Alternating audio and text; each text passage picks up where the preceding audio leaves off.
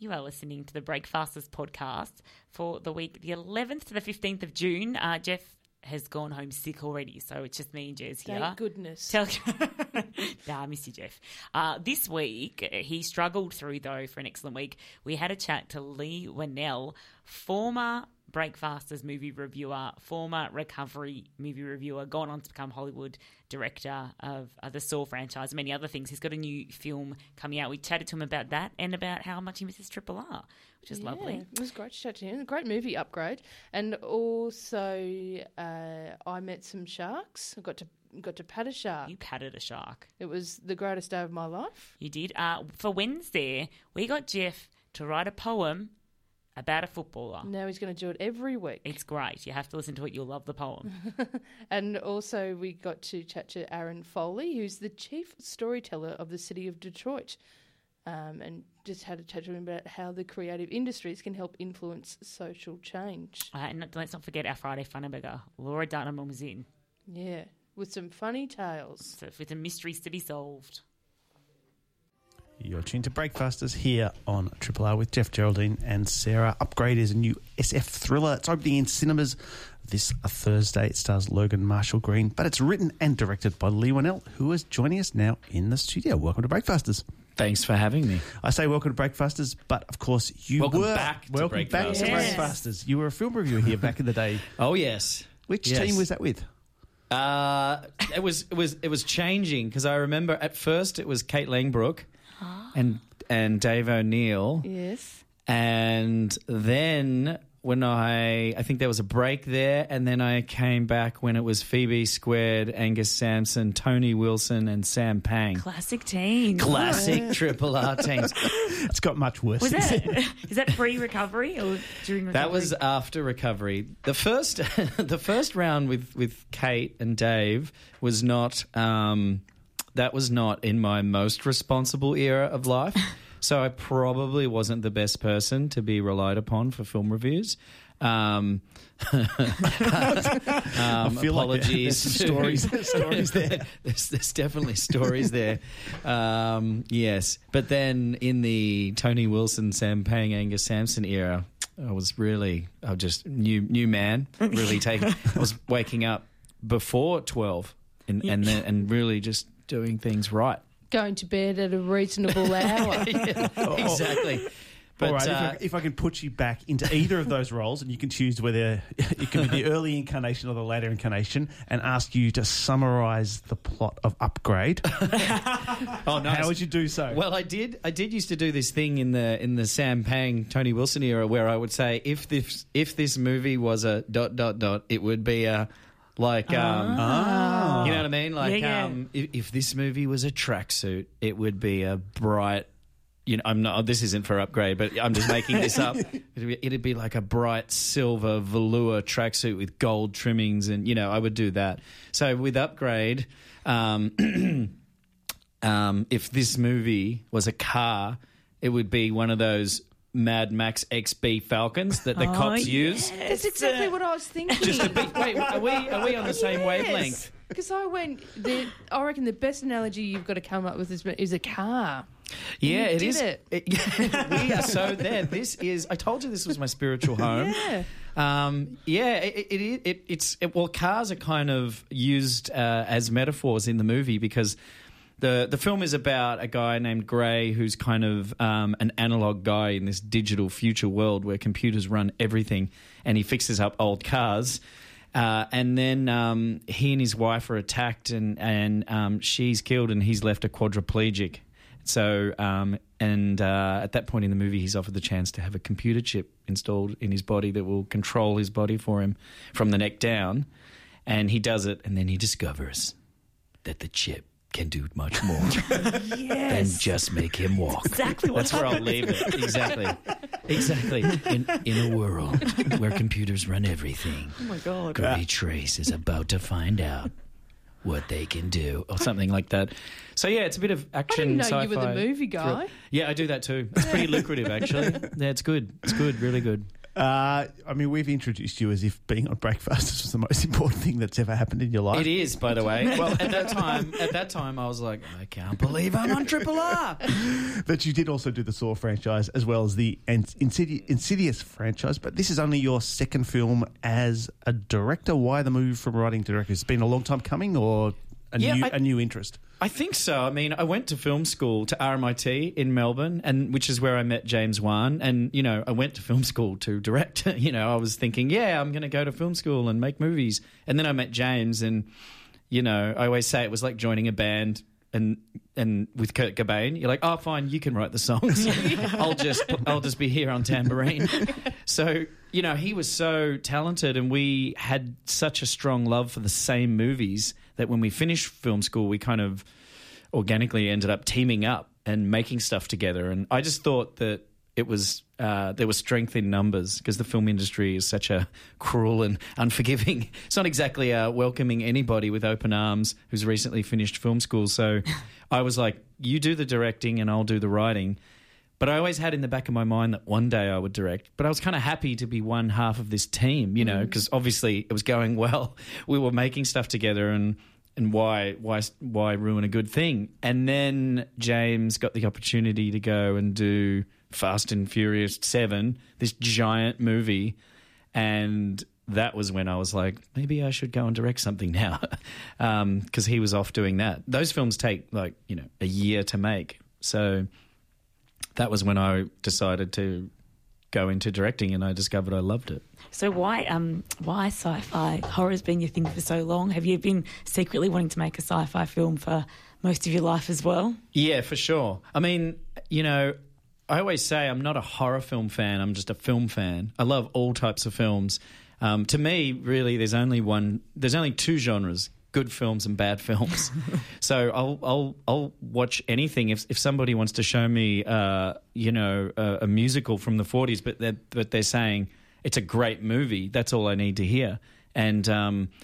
And so I've written films in other genres. I actually co-wrote a film with the aforementioned Angus Sampson a few years ago called The Mule. Oh, yeah, I've seen it. Yeah, I think it nearly cracked double figures in terms of viewership the other day. One of them. You were one of them? You were the one that brought us up to 10. And that was a really fun experience, shooting a film in Melbourne, and that was not a horror film, although quite horrific. And, I've written a comedy. I wrote a kids' film that hasn't been made yet. That's My Great White Whale that's sitting out there like, I need to make this film one day. So, yeah, there was always in my mind to do other things, Yeah. I think with SF movies, they depend really heavily on a kind of aesthetic, I suppose, this sort of sense of what the future looks and feels like. How did you go about imagining what your near future would be like, the sort of visuals of it, the kind of feel of it? Well, I knew I wanted it to be near future, really near future. Like, I guess when you're making a film set in the future, you can go one of two ways. You can go really far into the future, like Blade Runner with flying cars and, this sort of neon-lit Akira-esque dystopia, or you can go more near future, and that was what I was interested in. And so I went into it knowing that, and then when I met our production designer on the film, Felicity Abbott, she had this idea that all the tech in the film should be really hidden and kind of based on nature, on the natural world. And so I loved that idea because I wanted to do something that hadn't been seen before. So that's why there's a lot of rock and wood and plants in the film. I think that was a really good aesthetic choice, I thought. One of the really distinctive things about the film are the fight scenes. You said before, Stem, the chip, can do other things. One of the things he can do is fight. Mm-hmm. How did you go about getting that really distinctive look in those kind of combat scenes? It was a long process. I'd written in the script an actual line in the script that said, Gray's fighting style is very stilted and strange. And it's one thing to write that, but then to make it real is another. So we just worked really closely with the stunt team. I was always saying to them, we need to choreograph these fight scenes the way a computer would fight, which would, a computer just takes the path of least resistance. So it's going to do an algorithm and figure out what's the quickest way to take someone out.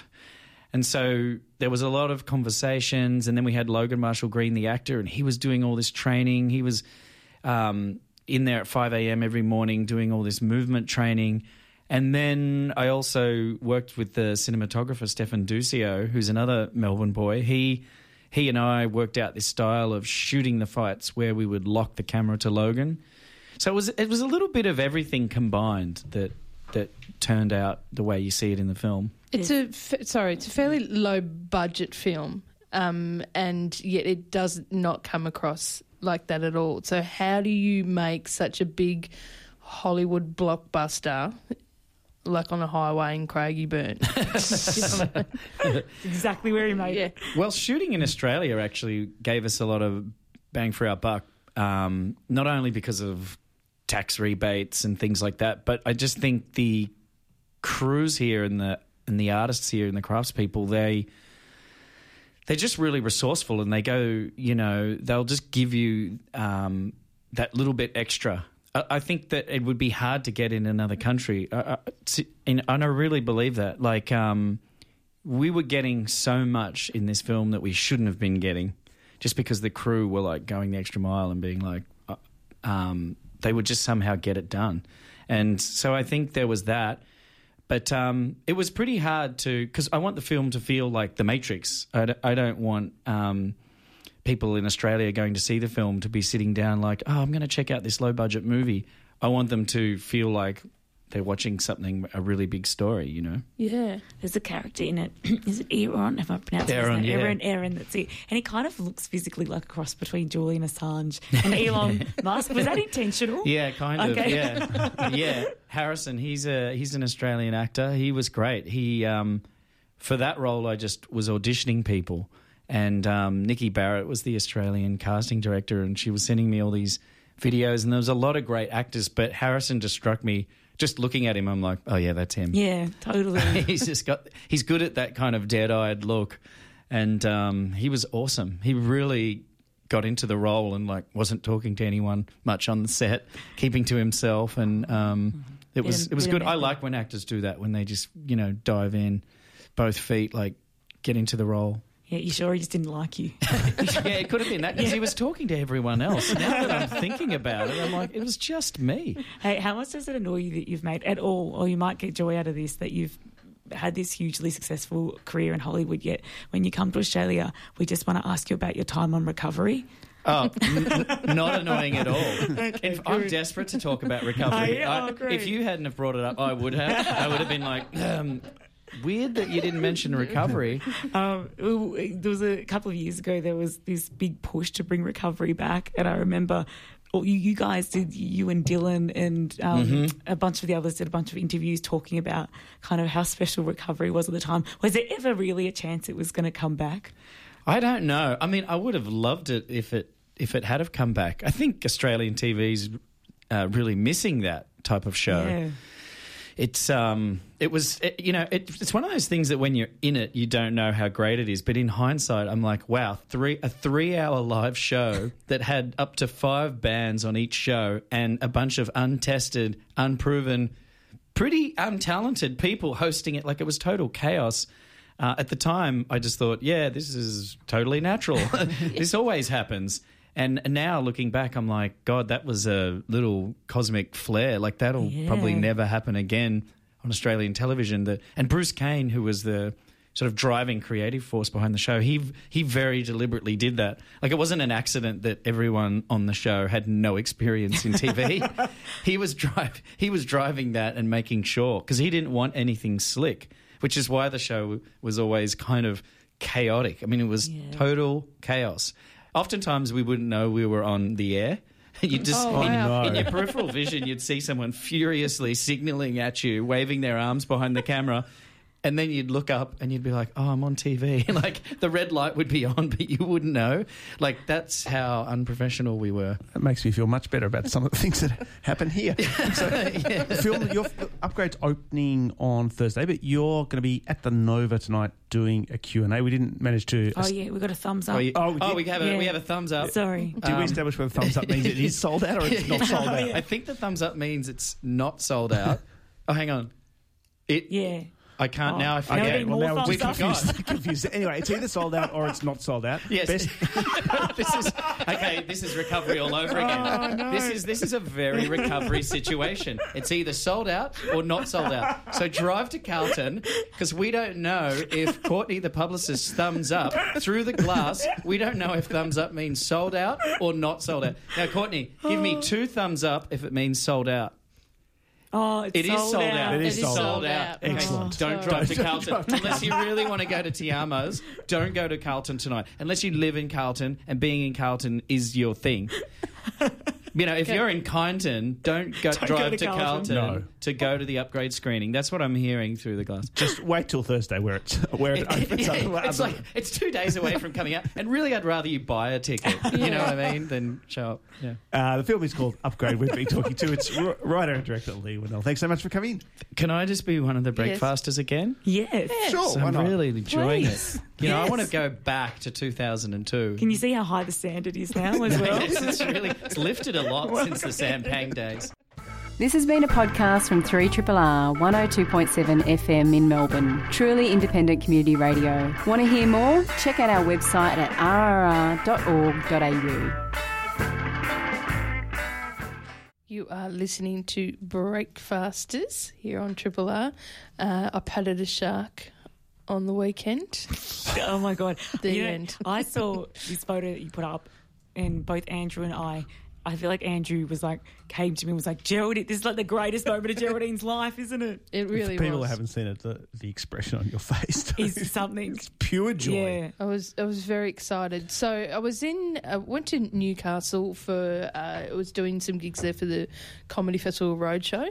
I was filling in for someone, so I spent one night in Cessnock. We did a show in Cessnock and then 3 nights in Newcastle. So we were there the whole time. I was there with a few other comics. Josh Earl was one of them. Tom Cashman, who's from Sydney, and Susie Ruffle, who's a UK comic, and also Bob Franklin. So, before I go on these trips, I like to look at what are some activities we can do during the day. 'Cause Planning ahead. We've got all day. We've got all day to do Yeah. things.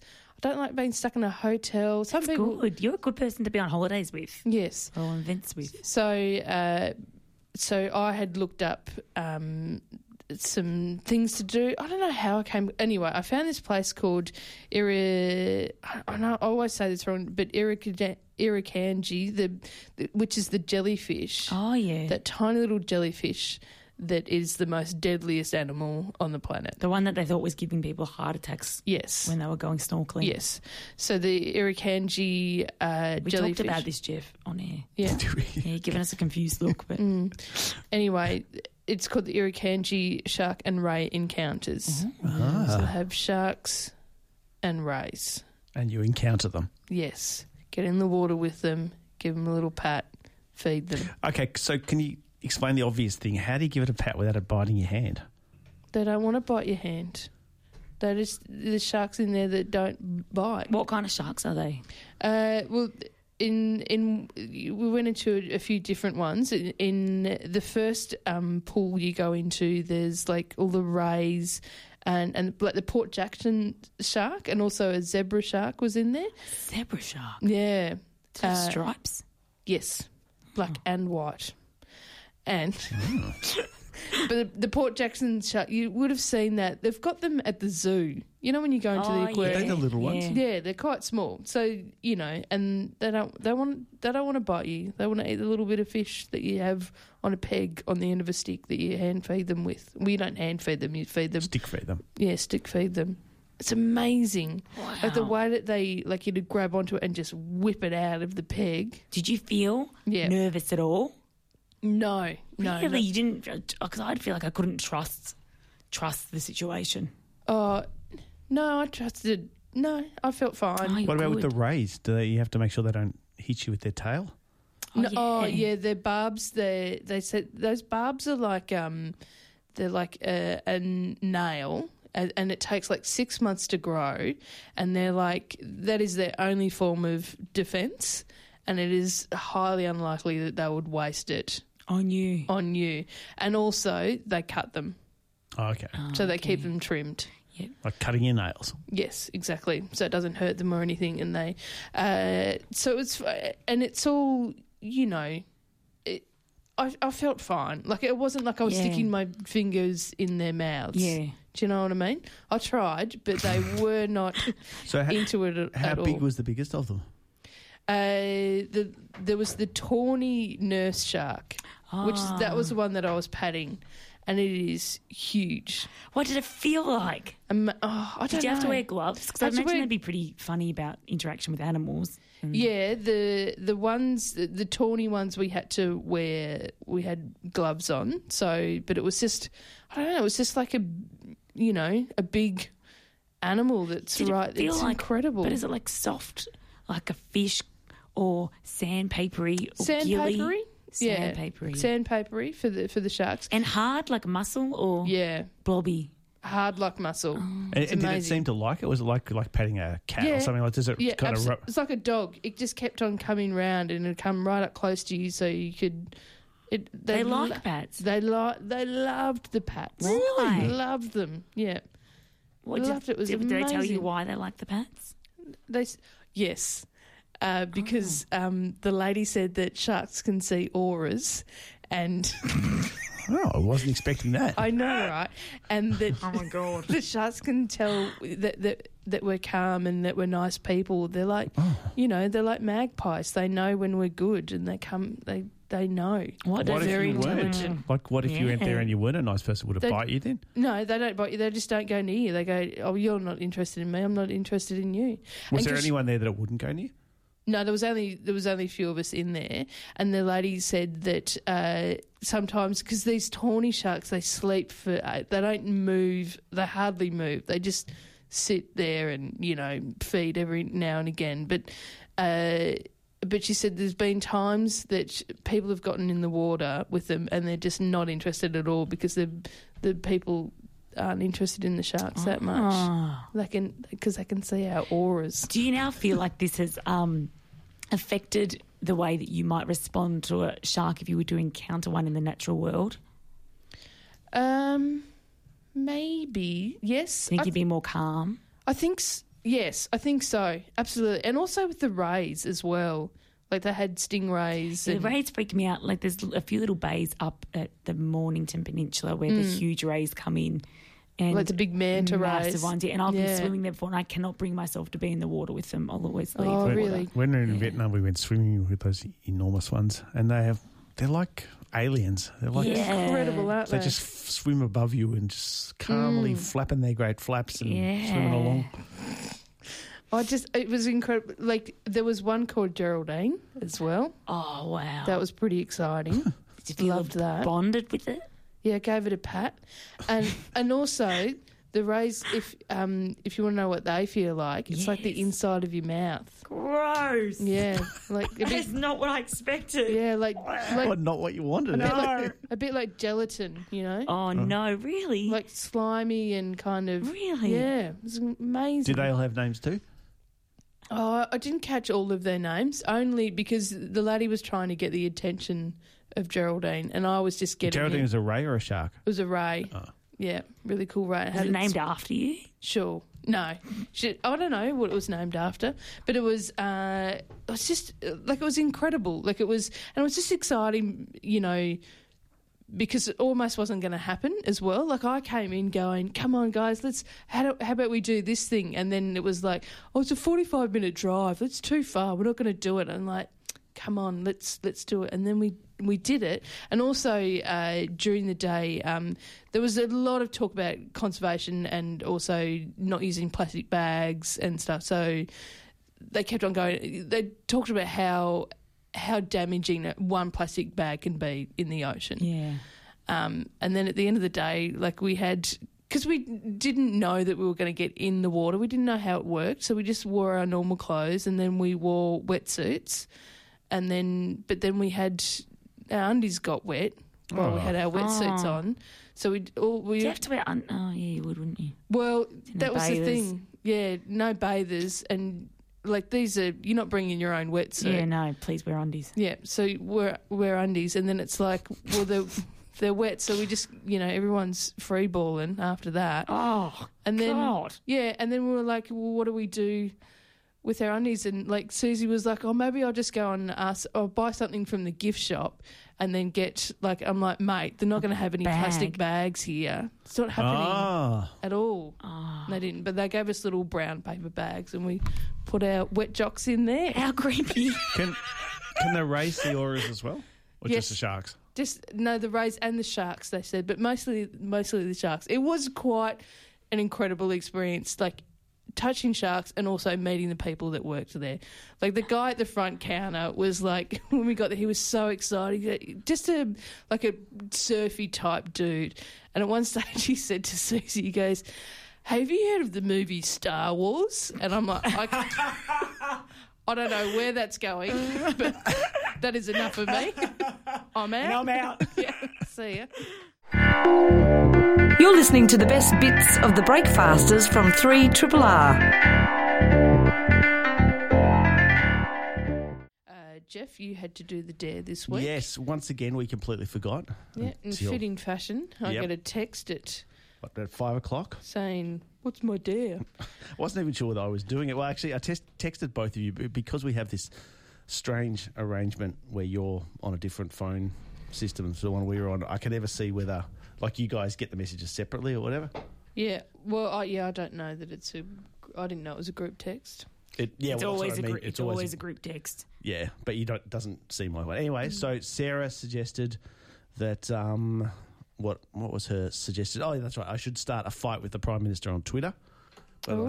thought I would love to do that. Well, but that's why I thought of you. I thought of things you like to do, Yeah. what you often do in the evenings anyway. That's funny and because then just threw in the PM. yeah, that was my thinking behind it as well. I went, it's Ah. 5 o'clock. I'm gonna. He's going to be fighting on Twitter in about an hour. Well, I went. Well, I didn't get him to do a fight on Twitter. I'll get to you in a minute. All right. And then she said, I should convince Steph that I've bought a colony of ants to assist with my next book, Ants, Are They Communists? Oh, mate. Which I did think about for a little while, but then it's Oh, actually, that's really good. Thanks. it's actually I scarily thought it was close pretty- to a proposal I've actually made for a book that I'm going to do. So I thought I couldn't do that. And then about half an hour later, I got a text from Geraldine, which was, write a poem about an AFL player. Oh, one of my suggestions had been write a poem as well. There you go. Yeah. See, But great about- minds think alike. But about, I said actually right. Ants. Are they communists? Well, yeah, no, she wanted me to write a poem about you guys. So anyway, I thought, all right, I best do it. If that's what my dare is, I best write a poem about an AFL player. So Is it about Fifey? well, first I had to find an AFL player. Well, So- this is why I wanted you to do it. I wanted you to do a bit of research So on I AFL went into players. AAP and I've got the first story I could find. Are you familiar with someone called Dale Morris? No. No, Oh, you're not. no.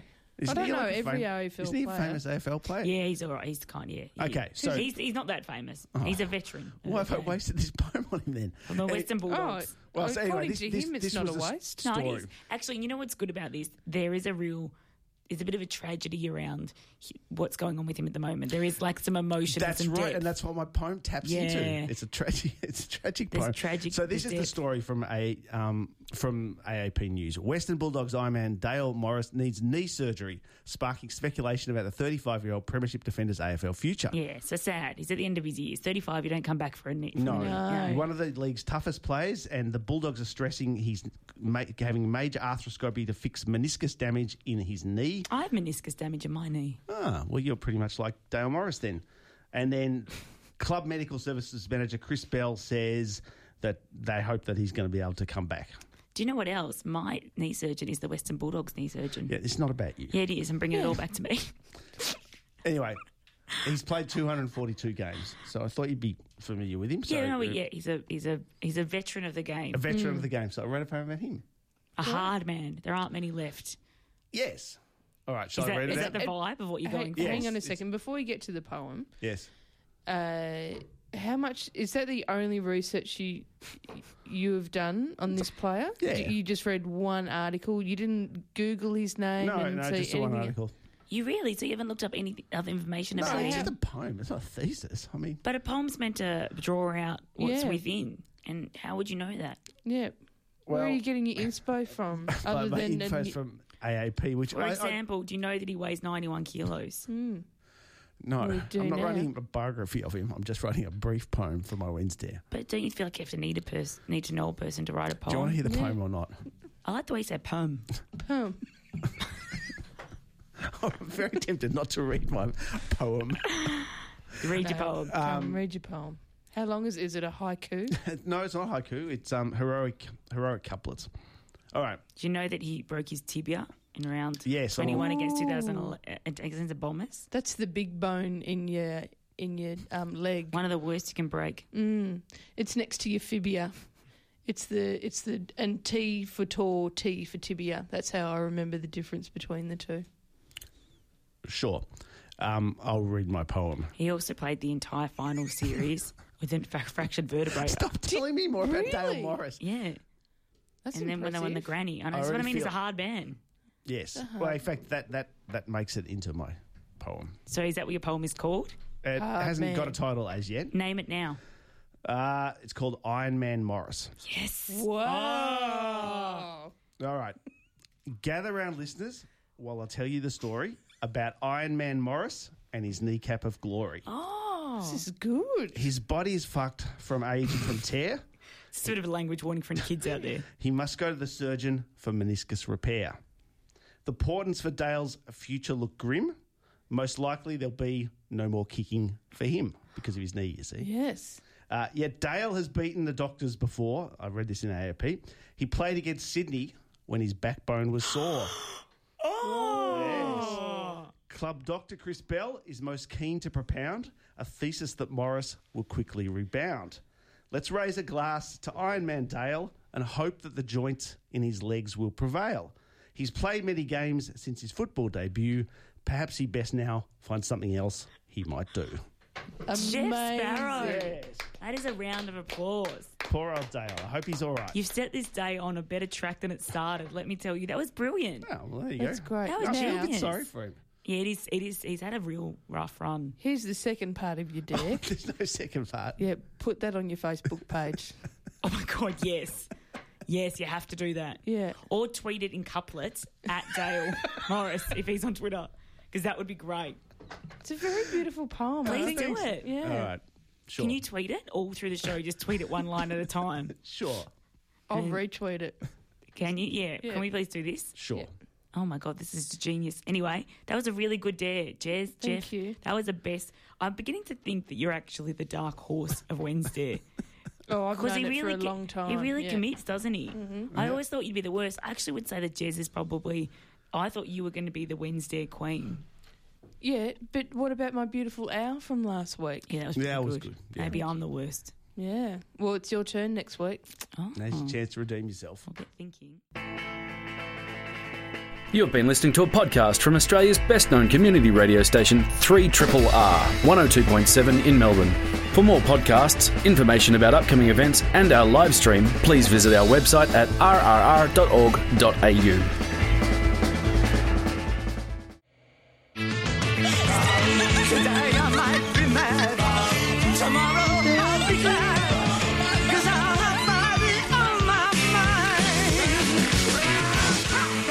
Yes, it's Friday Funny Bugger here on Breakfasters.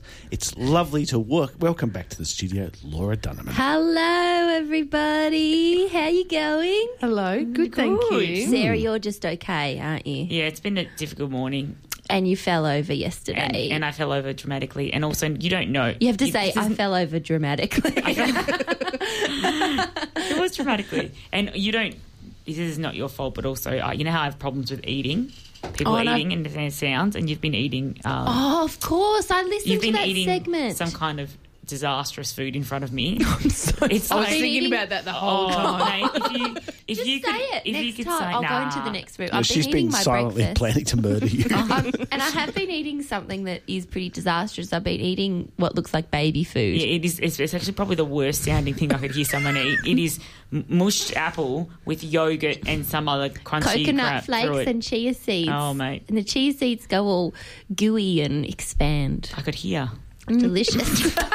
Honestly, Oh, I it's was all right. I was waiting for you to say something. I was trying to be. Was I creating an elephant in the room with my chia seeds? I was trying to be a better person. Oh, you've had a tough week. I fell over the other day. Did you? Yeah, I fell over on a bushwalk. I was in Lorne and with friends, and we decided to walk from Erskine Falls, which is about exactly 7.5 kilometres from the Yeah. township of Lorne in the hills, and you walk all the way down, like through the river, like, you know, you cross over the river and there's heaps of slippery rocks. And I started off the walk by saying, guys, there's going to be some really slippery rocks. And, you know, if someone breaks their legs, it's going to be really hard to get ambulance officers down here. So let's all be really careful over the rocks. We're not in a rush. Let's just make sure that it's safe before we cross over. Do you have ambulance cover? Yeah, I do.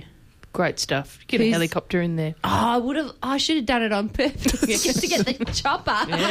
Get value for Heli money. lift. I was thinking a lot about how they would get me up. Anyway, who's the first person to stack?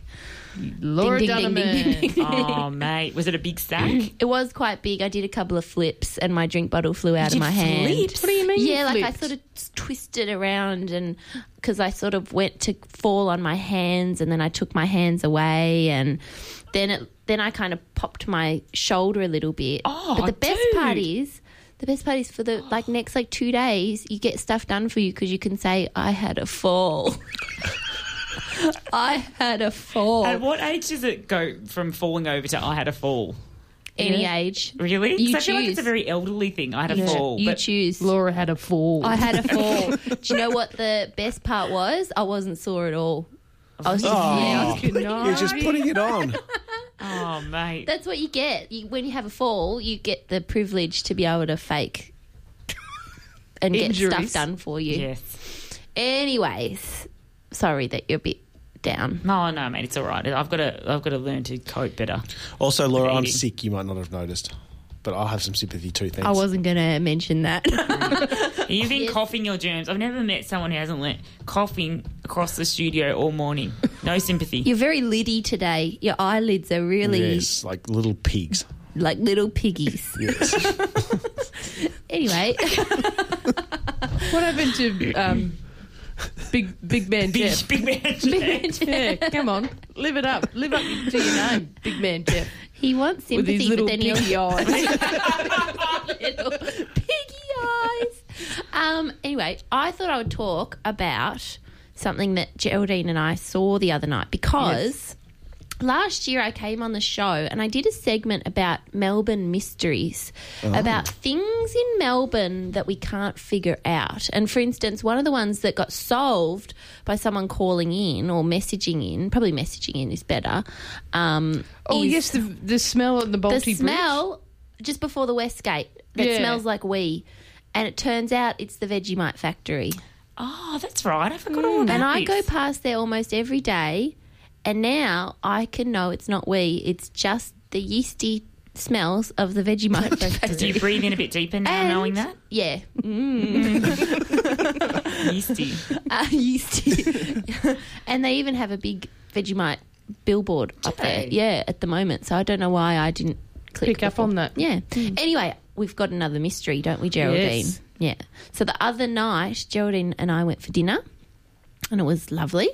And we were walking home at the end of dinner, Yeah, and we're walking up Smith Street. the end of Smith Street. Where the We should give the exact location so that Yeah. if people know, they can tell us what it was. So it's where there used to be an Adidas shop there, like an Adidas factory outlet. Oh, yeah. Yep, So yeah, you're I know where it closer is, yeah. towards Royal Yeah. Parade. No, is it Royal Parade? No, What's that parade? Alexandra Alexandra Parade. So Parade. closer towards that. So between Alexander Parade and Johnson Street. and Johnson. Yeah. And if you're driving or walking towards Alexandra Parade, it's on the on the left. left-hand side. Yep. Yeah, If you're going towards the city, it's on the right-hand side. It's on a corner. Yep. It's on a corner. We walked past this building, right?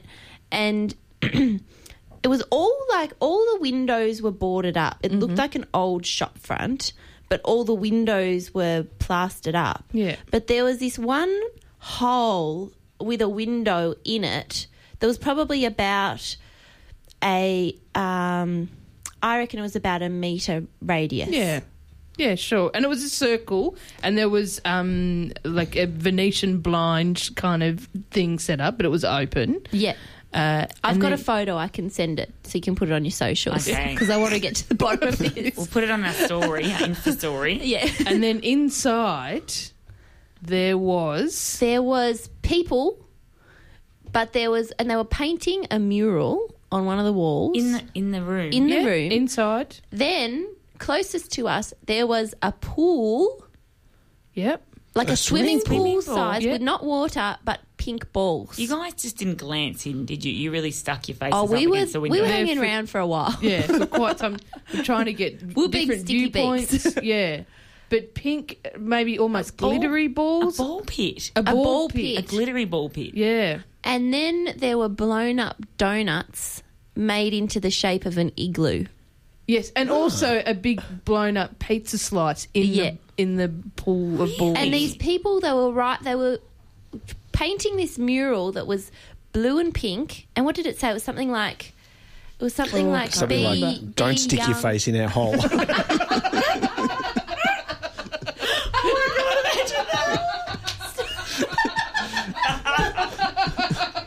And Geraldine and I going, what could it possibly mean? So if anyone, there was also like photos lights. that like a photography setup. Yeah. And I suggested maybe they're about to film a film clip in there.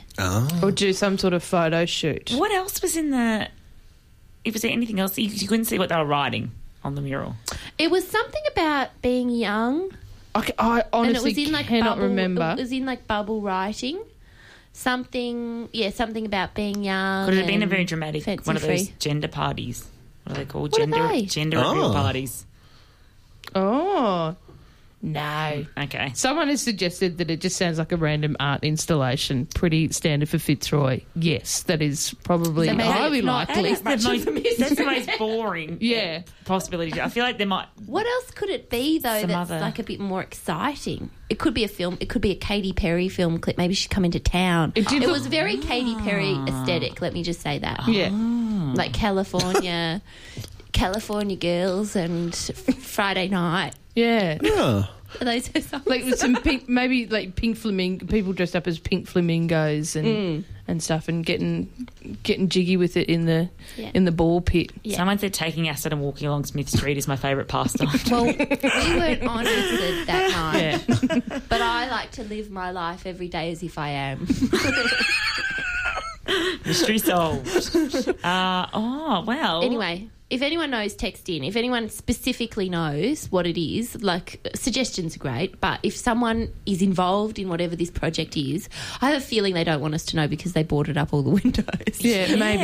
Yeah. And also because who doesn't want to get in a ball pit? We wanted to get in that ball pit and we so also much. discussed how much we would pay to get in the ball pit, and we settled on $35. Yeah. Ball pits, could it be It's a very precise figure. Could it be a McDonald's? Something to do with McDonald's because they have ball pits. Do they? Yeah. Where? Well, Campbell and Macca's used to have a ball pit. They were all pink, though. All Yeah. pink balls. I've Ball never pit. been in a ball pit. Have you ever been to one? Mate, here is your chance. Yeah. I feel like they might be germ-ridden, but I'd still Oh, pay well, to do it. Anyway, please let us know. Text Thanks. in. Call Thanks, us now. Laura. That's all right. Thanks, Laura Diamond. You're listening to a podcast from Community Radio 3RRR in Melbourne, Australia. You're tuned to Breakfasters here on Triple R. The Creative States Summit is happening at the moment. It's at the Melbourne Museum. It's featuring a whole series of international guests. One of them is Aaron Foley, the chief storyteller for the city of Detroit. He's joining us now. Welcome to Breakfasters. Yeah, thank you for having me. Obvious question, what is a chief storyteller? A chief storyteller is a lot of things, and honestly, the definition is evolving as the job evolves. I've only been in the role for a year, but basically, Detroit has always had some competing narratives internationally as far as being the poster child for American devastation or being the poster child for white flight in the States and whatnot. But what we're trying to do is sort of add to the narrative and add to the narrative that's always been there, as far as every Detroit resident is their voices matter. They have a story to tell, and we have a website and a cable channel and some other like social media platforms to make sure those voices are heard. Is this the first of its kind in the US? Are there similar programs you know about? We believe so. So there's always been communications people and public relations people working in city government, but no one that's really come in and actually, did some more stylized. Actually, instead of writing press releases, I actually go out and write stories about people. I interview people, or my videographers go out and shoot these short documentaries, or my photographer, does a lot of, real stylized photographs and whatnot. I have two other writers that go out and talk to people. They interview people. They ask them, tell me about this business you started, or tell me about, this house you bought, or something like that. It's real community reporting. In a way, and trying to elevate what public access reporting looks like, and that's what we're doing. For people that don't know what Detroit is like these days, is that something that you can sum up easily? Because there are competing narratives about it, as you said. How would you describe Detroit to people of Melbourne? It's it's not very easy to sum up, because it's always been a complicated city, but it's a city that certainly had its challenges. We're a majority African American city, and we've kind of had the brunt of all of the worst things that could ever happen to African Americans in the United States. And because there's such a heavy concentration of it, there's a lot of things, like poverty and illiteracy and things that generationally have always affected African Americans back home. But also, we're an industry town. We produce automobiles and whatnot. And when the car companies started having their own problems, whether it was the recession in the 70s or the big recession in the 2000s, that always hit Detroit really hard. Our education system is a little bit of a mess. There's been corruption in the government and all these types of things. So all of these negative things that have happened, but all through the while, people have always made Detroit home, even the worst of the worst. I grew up in Detroit. I grew up during, the big thing for me growing up was Devil's Night, and every Halloween in the States, people would burn down abandoned houses and things like that, and the fire department would just be all over town trying to put out all these arsons. That was we were the murder capital and all these types of things. I still grew up in Detroit. I had a great time growing up there. I've had lifelong friends. I got a great education. It kind of made me the person who I am today, and made a lot of my friends and a lot of people around me the people that they are. And we, our Detroit wasn't that bad. It's had its challenges like a lot of American cities, but now it's a city in recovery. It's a city that's gone through bankruptcy, largest municipal bankruptcy in the States. And now we have a lot of good things going on. We have, new companies coming downtown, all of this renewal downtown and whatnot. And now you're starting to see that spread into the neighborhoods downtown. A lot of the abandoned homes are being torn down. A lot of people are moving into the neighborhoods. The schools are starting to improve. There's always something new being announced every day. Now Detroit seems like it's the place to be.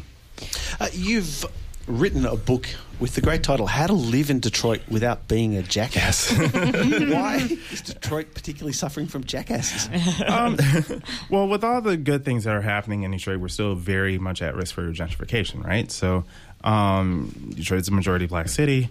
A lot of people do have trouble trying to maintain their neighborhoods and hold on to the homes that they have. So when a new class comes in, and that can threaten, rent prices to grow up and to go up, and the cost of living to go up and whatnot. We're in a very precarious position right now, the city of Detroit, to make sure that gentrification doesn't happen like the same way it's happened in New York or in Austin, Texas, or San Francisco especially. So I wrote this book because a lot of people were moving into Detroit and, casually forgetting all of the history of Detroit and all the things that brought us here, and also really disrespecting Detroit. They would say things like, downtown is great, but the rest of the city is horrible, or don't go past this street, or don't talk to this people, or don't go to this business or whatever. And I'm thinking to myself, I grew up in these places that people are speaking so negatively about. And to me, in order to be a resident of Detroit, you have to appreciate the entire city, not just one neighborhood or the place that you live. And you have to really understand what Detroit is about. We're a very unique city that You know, people think, oh, Detroit is a city. It's just like, you know, New Orleans or Cleveland or any other type of city. But we're very unique in our culture, in our fashion, in the way we speak, the way we dress, the way we talk, the way we walk, all of that. You know, it's a city that you have to learn the taste of rather than the city kind of accommodating to you. Going out into the community and getting their stories and telling other people about it. Sure, we see and we hear about the big impacts that has as a whole, but can you talk us about, you know, smaller scale stuff that, you know, the positive things that happen in the community as a result of what you're doing? Sure. So this month, for example, it's LGBT Pride Month. And all this month, we've just been telling just putting regular LGBT residents in Detroit in the spotlight, saying, you know, here's Roland, or here's Annie, or all these different people across town, and just, you know, they're not doing anything extraordinary, right? Anytime we talk about the LGBT population, we always talk about something they've overcome or some triumph that they've had. And we just wanted to talk to people about, like, hey, do you like living here in Detroit? Or, you know, what's it like to be a gay person in Detroit? And that's what we did. And so many of our LGBT readers were just like, you know, I thank you for doing this. You know, thank you for shining a light on our community. And it wasn't just Pride Month we were doing it.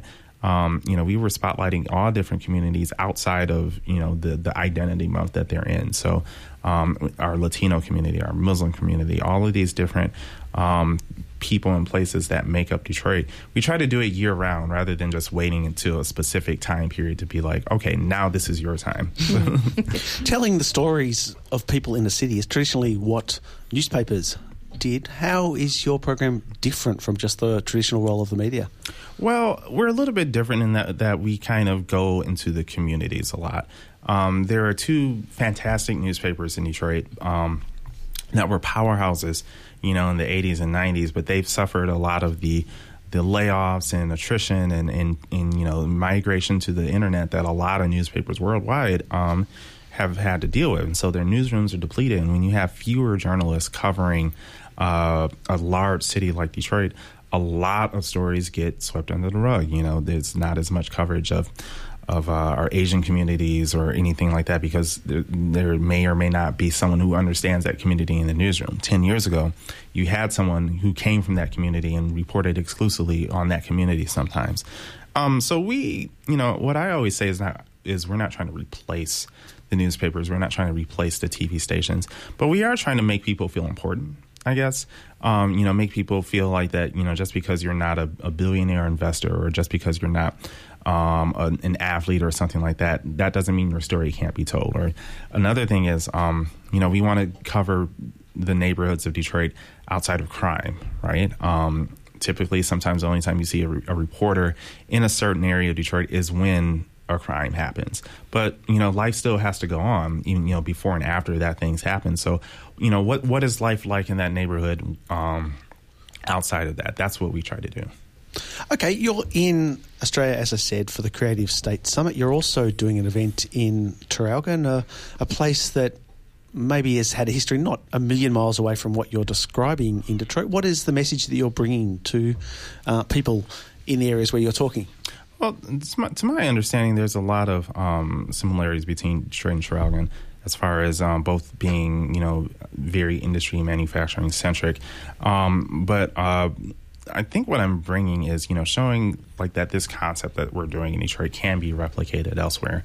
I come from a journalism background, a writing background, and I'm sort of just this embedded writer within the city government. So if other governments, you know, state governments, city governments, whatever, you know, sort of operate on the same level and say like, hey, you know, we want to find new ways to show that, you know, there's life here, or that this community matters, or something like that. There are ways to do it. You know, we do it through,